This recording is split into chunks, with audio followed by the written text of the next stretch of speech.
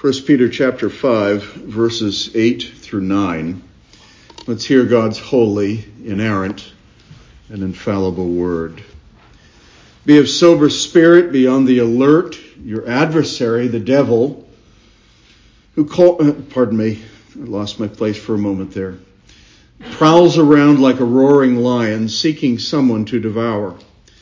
But resist him, firm in your faith, knowing that the same experience of suffering are being accomplished by your brethren who are in the world. Let's pray. Heavenly Father, we pray that you would bless your word. We ask that you would plant your word deep within us. Give us a desire for your word, but also, God, give us, through that work of your Holy Spirit, an ability to take in the word, inwardly digest it, and leave different, sanctified, rejoicing in praise, glorifying God, living slightly differently than we used to before, because the word has had its good effect. We pray, O God, this in Jesus' name. Amen. Well, there's a lot of fascination with the devil, isn't there, in our day and age, I believe, and I don't know enough about it. I wouldn't rather not say very much about it, but there is I believe, a series currently playing, a mixture of sentimental goodness and charming evil, someone who is actually playing Satan on a television show, I believe, that's rather popular. We wonder at the condition of our world, and we live in such a time that we wonder what's happening and how has the world descended into such madness, and where are the norms that we are used to, and why do we see the flouting of the laws of the land, the affirmation and reaffirmation of sin, the celebration of sin, pride in sin and in its practice. The disintegration of our society, our laws, our culture, our relationships. There's two factors at work. Sin, the result of sin. We live in a fallen world, and the presence of Satan in our world. Both are real. Both are felt day by day. Both can be heard even by those who are not really listening if they take notice for a moment. But Christians often put a Band-Aid on such things and say, well, let go and let God. But the truth of the matter is that there is much more to be said. There is much more to be, greater actions to be taken as Christians in our world. And that's what Peter is concerned for. That each of us would in some way take seriously where we are and what condition our world is in, and the things that you and I have need of contending against and being at war against as well. And so he calls attention in the moment at the end of this letter, this epistle, to those who are exiles, to those who are living in the world and who are not of it, to those who are elect, aliens, as it were, is in the language that he used in the very first chapter. They are experiencing suffering in their context. He's writing to the church in modern Turkey, in the south portion and in the southwestern portion. And they are far from the affirming central portion of the church. They are far from the ministry of the apostolic teaching and preaching. They are in the outskirts, and they are very much aware of the fact that they live on the outskirts of Christian society, and they know their deprivation. They know they understand that they experience suffering day by day. Some of them even experiencing a level of persecution that would horrify any one of us. And so at the end of this epistle, Peter is concerned to make certain that he gives them a very brief exhortation as to what they ought to do. And so in verse 8 and 9, he tells them, be of sober spirit, be on the alert.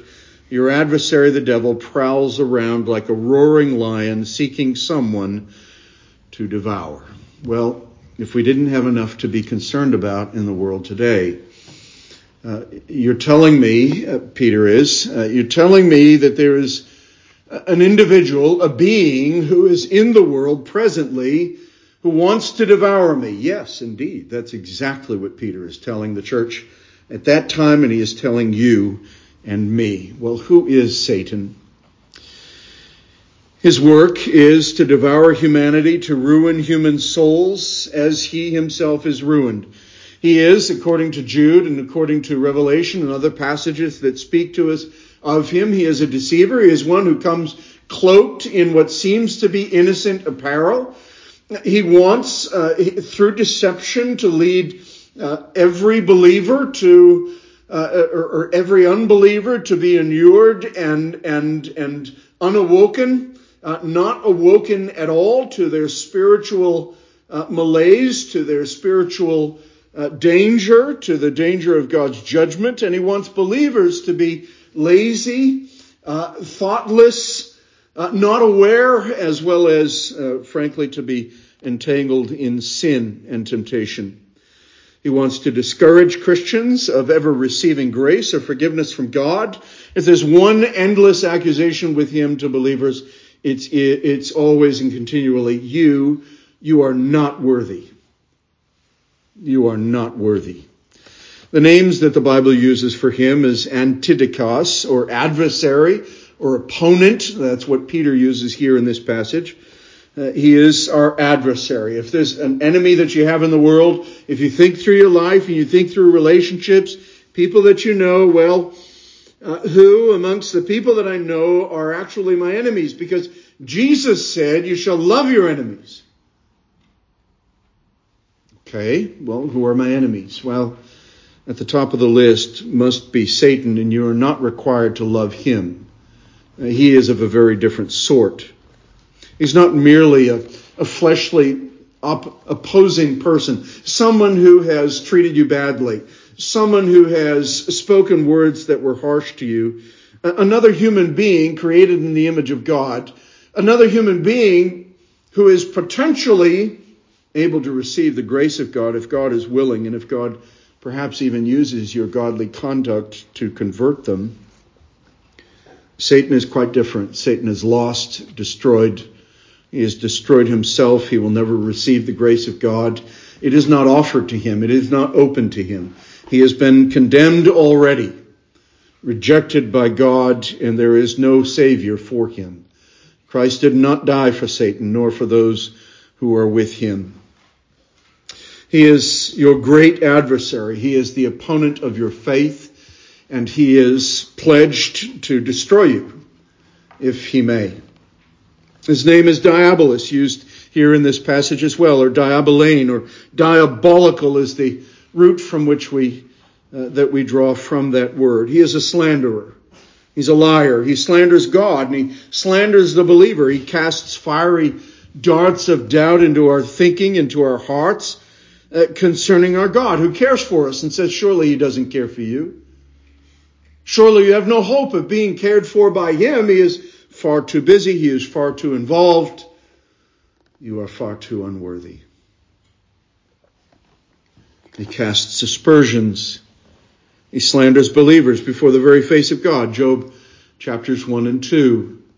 The sons of God reported to God, and Satan himself, the devil, went before God, and God said, have you beheld my servant Job? And Satan, what did he answer him? What did he say to God? Well, if you touch him physically, well, that came afterwards, but if you tempt him, let me speak to him. Let me deal with him. Let me sift him. He will curse you and die. And then when Job did not, he says, well, let me touch him physically. And surely there's very little that it can afflict a believer, and so afflict a believer than the physical that will make us question whether or not God is good. To be touched in our human frame, to experience weakness or pain. And of course, the devil did that mercilessly against Job. But he did so according to the purposes of God. And Job will eventually get to the point where he will say, I thought I knew of you before, but now I behold you and I see you face to face. And I put my hand over my mouth. I have no complaint to make against you. I can say no further word. I want to listen to what you would teach me. I have need of humility. Behold, speak, your servant listens. Well, Satan's activity here, as Peter outlines it, is to devour. And the word means to drink down, to gulp, to swallow, to destroy, to devour. It's like the gulping down of Jonah by the great fish. Simply the fish came along and there was Jonah and he went. And that's what the devil hopes to do with you. He prowls around like a lion, roaring, prowling, seeking. Picture yourself, we go on a yearly camping trip as for all who are willing, and typically that means mostly the men go. And as we go out into the woods, into the wilderness, there are mountain lions there. We've seen footprints, or I've seen them as a younger man.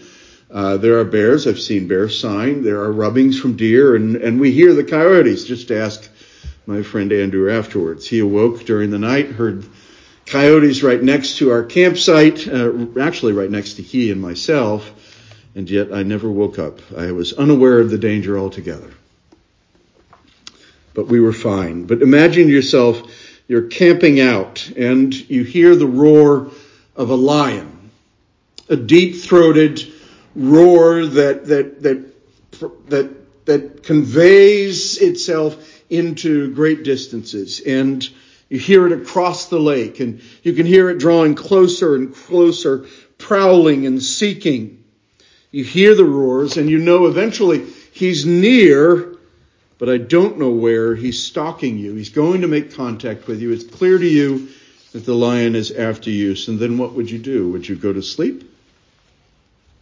Would you calmly make your bed, put out the fire, put down your weapons, and go calmly to sleep? No.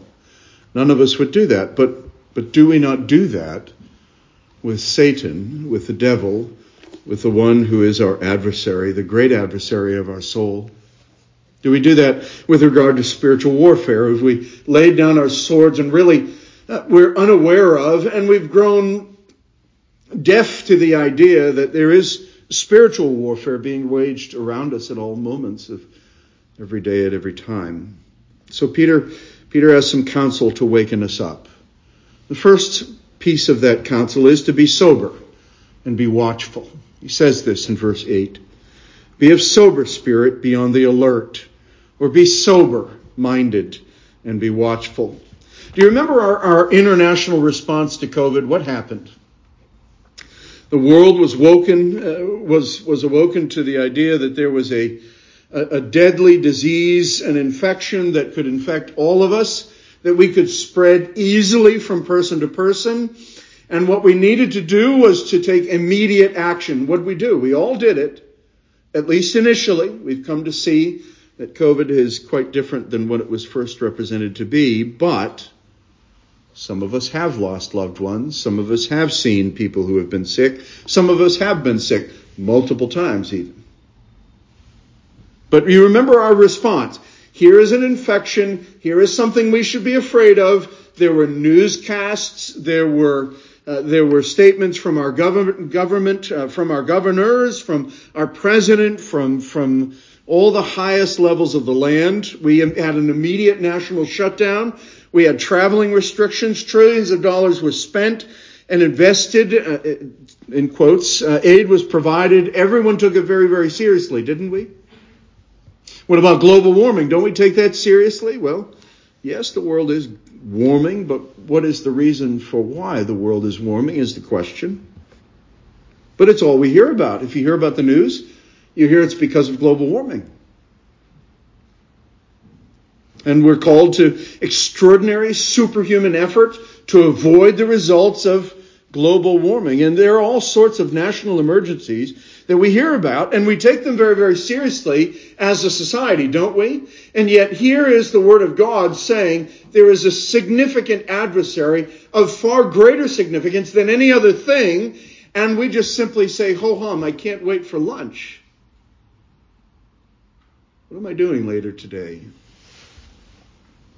Peter says, well, you need to be more serious than that. You need to think a little bit more carefully about your life. Be of sober spirit. Be on the alert. Shouldn't we take seriously the threat that Satan represents to our faith. Sure, some of us could die from COVID. Some of us have died from COVID.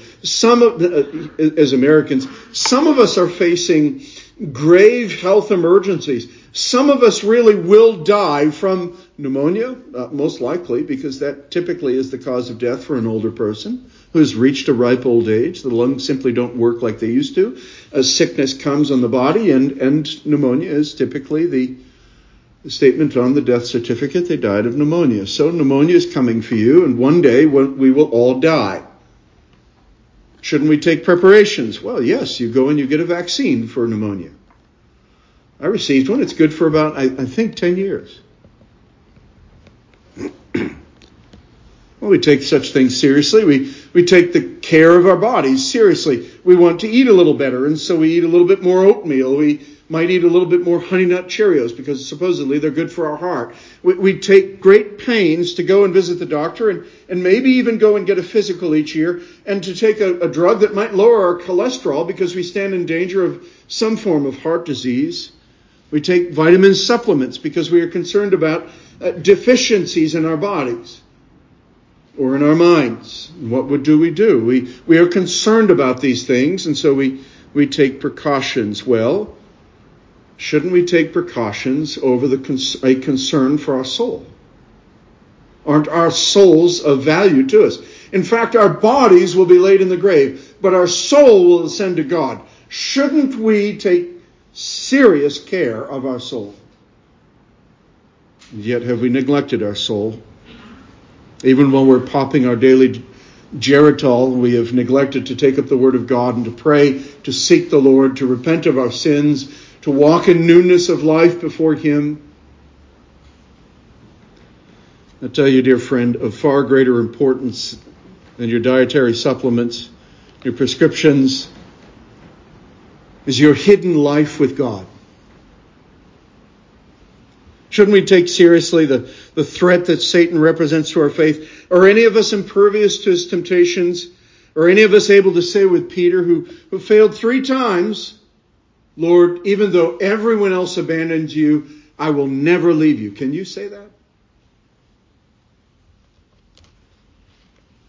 Rather, I think that we're much like what the hymnist says, prone to leave the Lord, prone to wander. Now, if that's the case, it's not just simply because of the sinfulness of our own soul, of our own hearts, and that's true, but also because of the suggestions of Satan to come. Come away. Let you have your ease. Come and relax. No need to be on the alert. Take your rest. There's no warfare going on right now. But there is a warfare waged in our lives. Open hatred from Satan, who's prowling around seeking to devour you. And shouldn't we take that seriously and be sober-minded over it? Shouldn't we be watchful and alert for the wiles of Satan? I'll tell you, if you and I would but take a few moments and make certain that during the course of the week we were on the alert against Satan over areas of our lives that we are particularly weak in, we will see whether or not Satan has been there. The suggestions that we can just give in, the suggestion that, sure, I've had a number of good weeks and I've abstained from being angry. Surely I can be angry over this. Or surely I have avoided temptation and I have not given in to lust. I think I've earned just a little bit of a moment for sin. Well, those are the suggestions of Satan. He would mislead you like a pirate. His desire is to tempt you to sin, to get the tendrils of sin so entangled around you that you simply give up. A sinner I have always been, a sinner I always will be, and to convince you that obedience is impossible, inconvenient, far too difficult, and then we're compromised and our testimony is destroyed. Our relationship with the Lord has been marred. Even though He is faithful when we are unfaithful, surely still we experience something of an absence of God in our lives because of the presence of sin, because of because of our commitment to sin, because of our neglect of the means of grace. So what are we to do? We are to act like a soldier. We are to be vigilant, observant, put on the armor that we take up on ourselves. Even a modern day soldier has this. They'll put a Kevlar helmet on. They'll put on coverings. Our U.S. Marine son has a Kevlar vest. They have all sorts of things that they put around themselves to protect themselves. They have hearing protection when they're shooting large guns. A great big weaponry. We are to act like a soldier. We are to be vigilant and observe and take our place in the front lines of the church and serve the Lord. We are to be watchful and to pray. What did Jesus say to his disciples? Watch and pray, lest you fall into temptation. Watch and pray, lest you fall into temptation. We live in a day and age that says, yield to temptation, you're worth it. Give yourself whatever your appetite deserves or whatever your appetite calls for. Whatever you want, no one can tell you that you cannot partake. No one can tell you that you are not made this way. No one can tell you that you should not act this way. No one can tell you, because you know in your heart of hearts what you want, and you're worth it. Come and be free from such tyranny of the devil and yield to what God says and the way that he has made you and what he has made you for. He has made you to glorify him, to worship and enjoy him, and to be in his house, experiencing his grace forever. He says further, not only that we are to resist him, or not only that we are to be of sober spirit and to be on the alert, but he also says resist him. How could I possibly resist a prowling lion? Now, maybe you have a weapon. Maybe you have a license to carry. Maybe you have an ability, an uncanny ability to defend yourself. But in the face of a mature 900-pound lion, what are you going to do? If you're by yourself, you have no one else with you. Maybe there are some people in the world who can do such a thing. They can kill a roaring lion. But Satan, described analogously as a roaring lion seeking to devour you, is not someone that we can destroy. But how can we possibly resist him? By standing firm in your faith. By not yielding an inch. The faith in ourselves, well, I can do it. I'm good enough. I've got the strength for this. I'm stronger than I've ever been before. No, it's not faith in work already completed. We can't make a protest to Satan and say, I've come so far. Surely you're not able to get me. I've seen so much work done already in my life. There's no possible way that I would go back to where I began. Well, it's quite possible. I'm confident because I've done so much, because so much work has been done in me. I'm impervious to the attacks of Satan, and I can achieve a certain level of perfection, as our Nazarene brothers and sisters believe, that one day I am sin-free. That's not possible in this life. It's not possible. It's only possible in the next one, where we are glorified in the presence of God and we enter into unutterable joy with our Savior. But here in this world, we are weak of heart. We are physically weak. We are unable, as the Apostle Paul in Romans 7 outlines, we are unwilling and unable to do the things we desire to do. And the things which we do not want to do, it is part of our experience that we fully engage in them, and we are ashamed because of them. So how can we possibly resist Satan? And of course, little children, young people, maybe you're afraid of this idea that yes, there is such an adversary called the devil who is prowling about, seeking to devour your faith, seeking to move you away from the faith of your mother and father, seeking to cause you at some point as you mature and grow to see the foolishness of being a Christian in the world. But if you love the Lord Jesus Christ, the truth is that your adversary, the devil, cannot ultimately touch your faith. He can cause you harm, but he cannot take away the grace that has been given to you in Christ Jesus. You need not fear. Stand firm in your faith.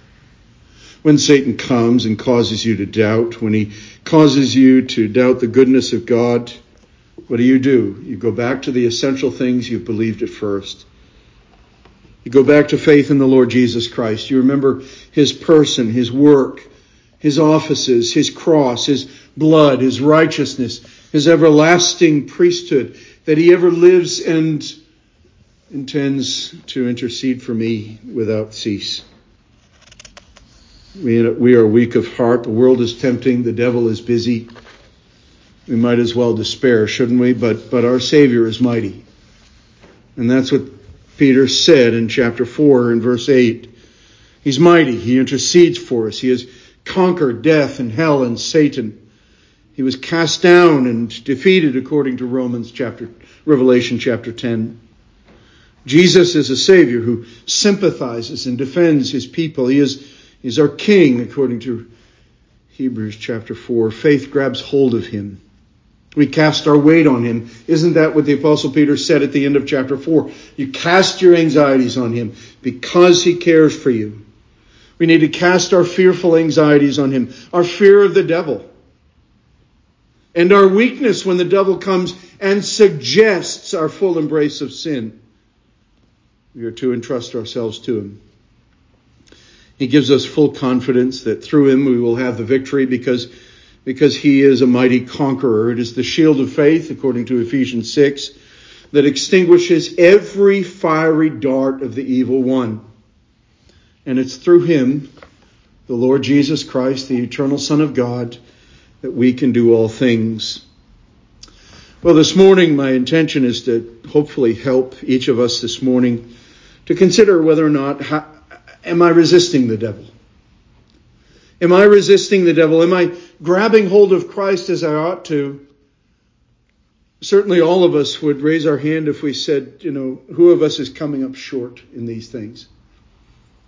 Who of us has vast portions of our time and moments when we are not alert, not sober-minded, and we are not clinging fast to our faith?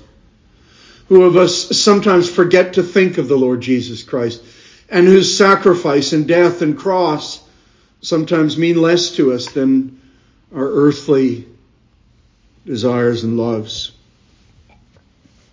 How can we know that we are resisting the devil and grabbing hold of Christ? Each of us, I think, knows in our heart of hearts, is there ever any conflict of sin?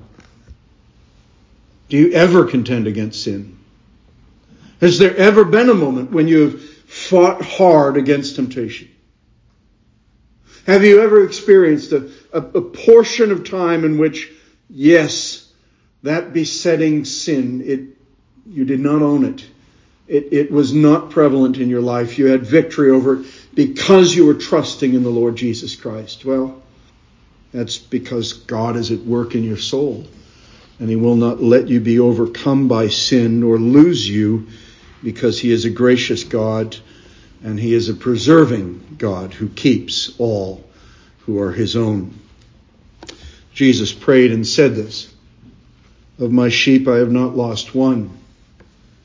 Of all whom you have given me, Father, I will not lose one."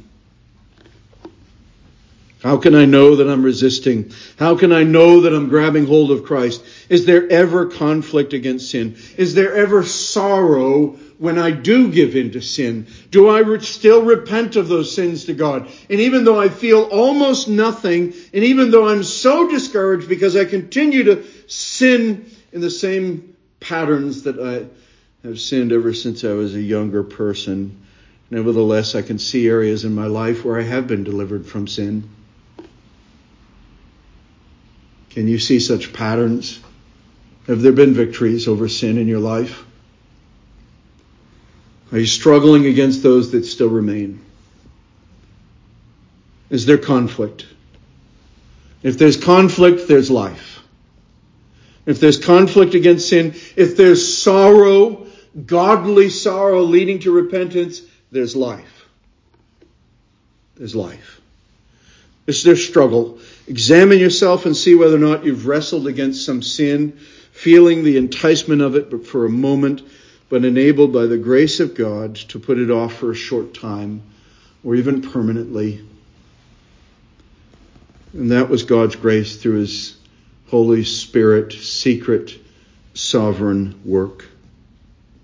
When you're tempted to yield to anger, pornography, or sex of any kind outside of heterosexual marriage, covenant, self-gratification of any kind, theft, deceit, hatred, tempted to forget kindness, tempted to be harsh rather than gentle, tempted to return a word of anger rather than of peace, to walk away from Bible reading, to walk away from prayer, to neglect prayer, to not come to church, to not honor the Lord's day.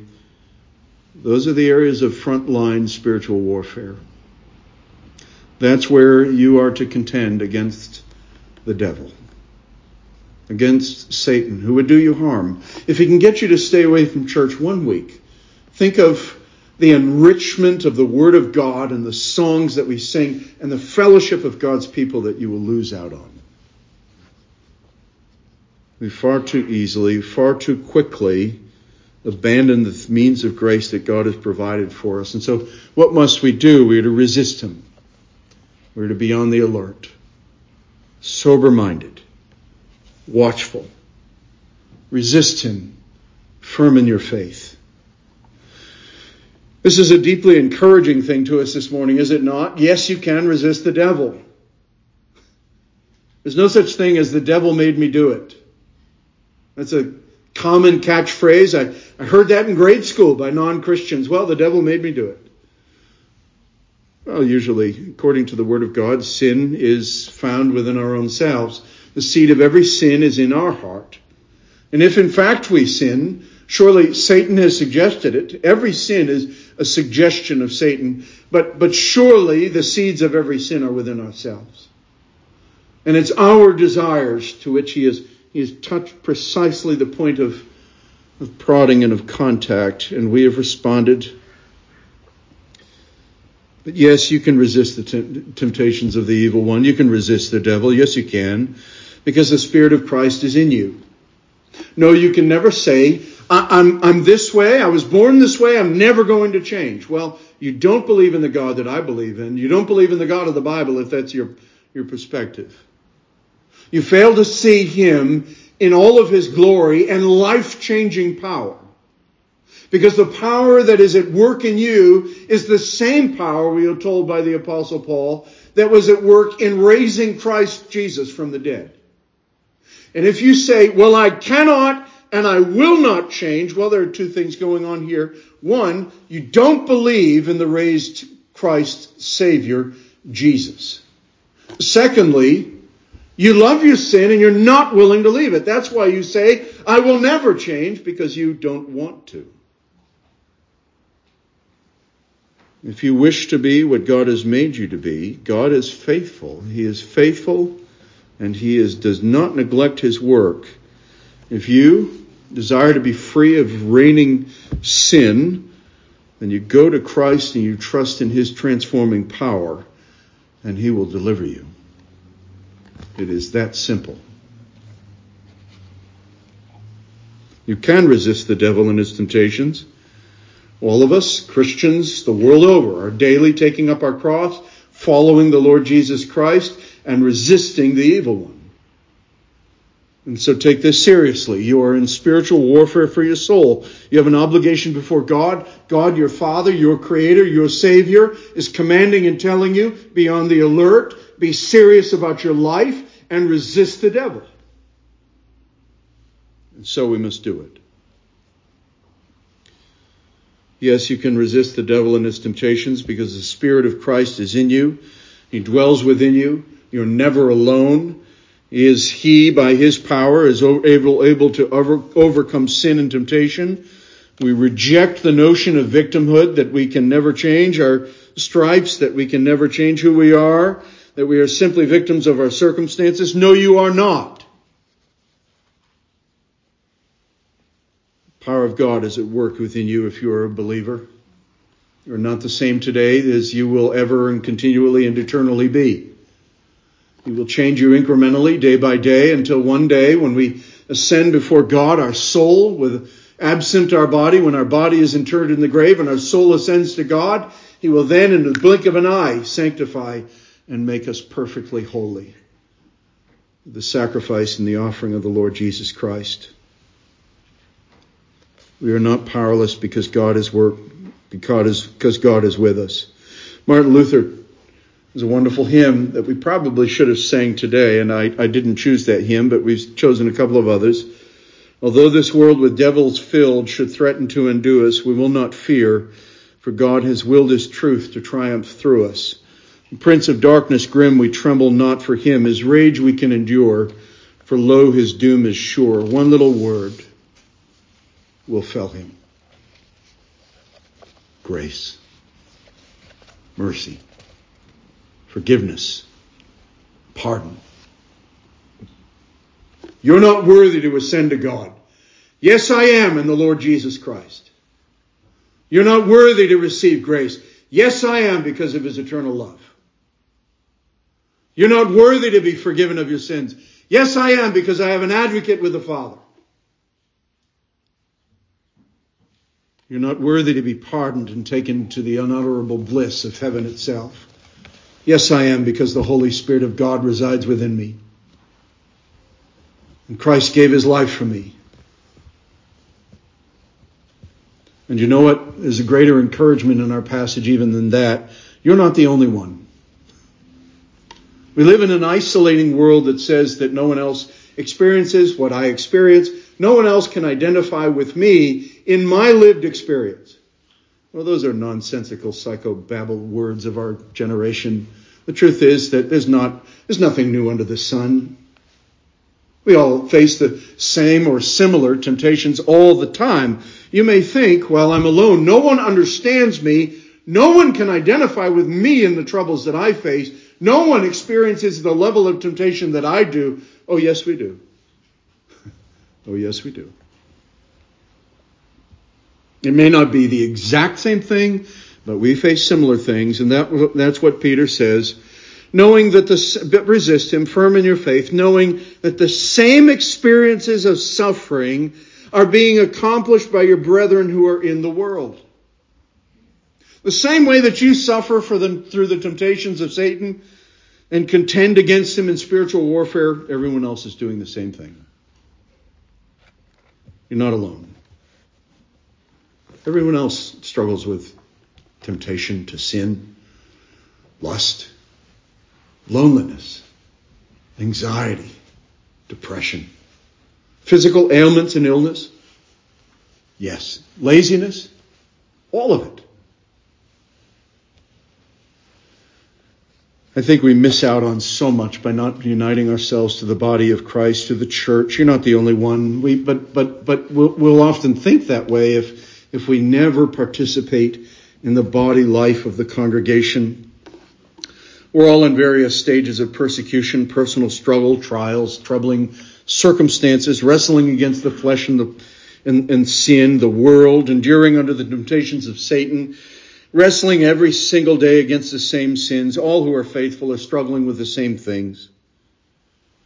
Your situation is no more unique than the rest of us, and you would know that if you were living life in the church. God is delivering His people daily from similar sins, from greater sins than yours, and you would know that too if you took up residency in the church of God, if you lived amongst the body and you wept with those who weep and you rejoiced with those who rejoiced, and you bore the burdens of your brothers and sisters in Christ in prayer.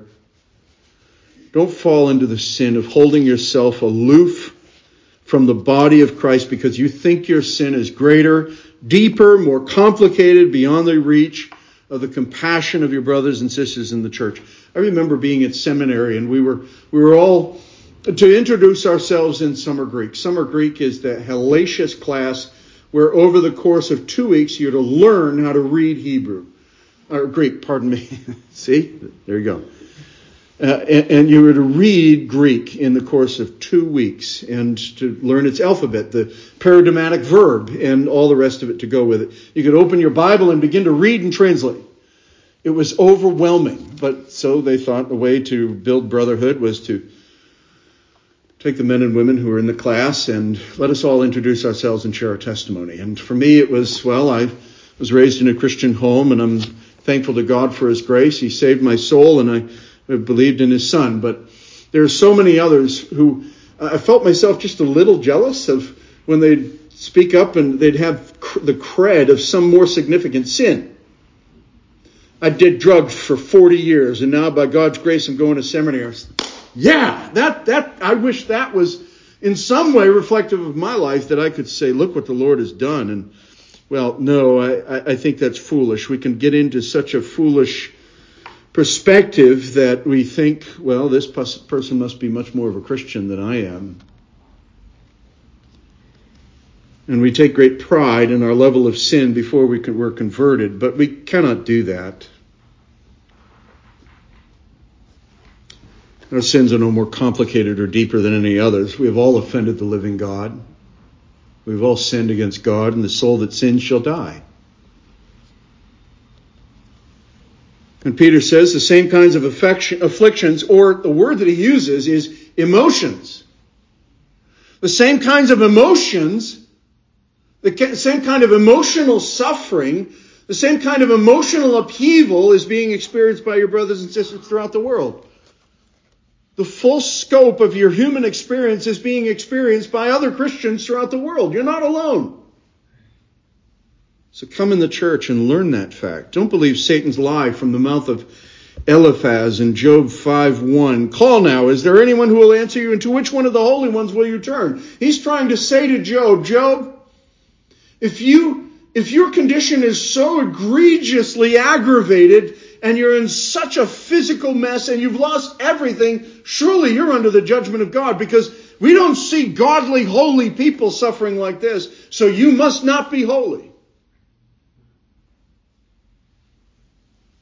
He was dead wrong. What Job needed to do was come into the church and say, I feel the hand of God so aggravated against me. And others could say, I have experienced that in my life too. I have had seasons when it seems as if God has turned His face away from me, and I have felt Him to be so far away. The same kinds of afflictions and suffering are being experienced by your brotherhood throughout the world. Don't believe that lie. No one can sympathize with my weaknesses. We tend to think that way. Nobody can sympathize with my weaknesses. But we forget Hebrews chapter 4. For we do not have a high priest who cannot sympathize with our weaknesses, but one who has been tempted in all things just as we are, yet without sin. Yes, you do have a sympathetic high priest. In conclusion, one of the great consolations for a believer is that when we experience affliction and struggle with sin and we're beset with the temptations of Satan, fully engaged in spiritual warfare, we're not alone. We are part of the body of Christ, His church. There's encouragement there. There's challenge, accountability, godly discipline, fellowship. We are in the greatest danger when we're separated from the body of Christ and our fellow believers, and we are alone by our own choice. We contribute to the weakening of the church by not using what God has entrusted to us, to our stewardship for the building up of the body of Christ, and when we ourselves are weakened due to the lack of the immediate resources of others around us who could encourage and help and equip and call us, and further, more than that,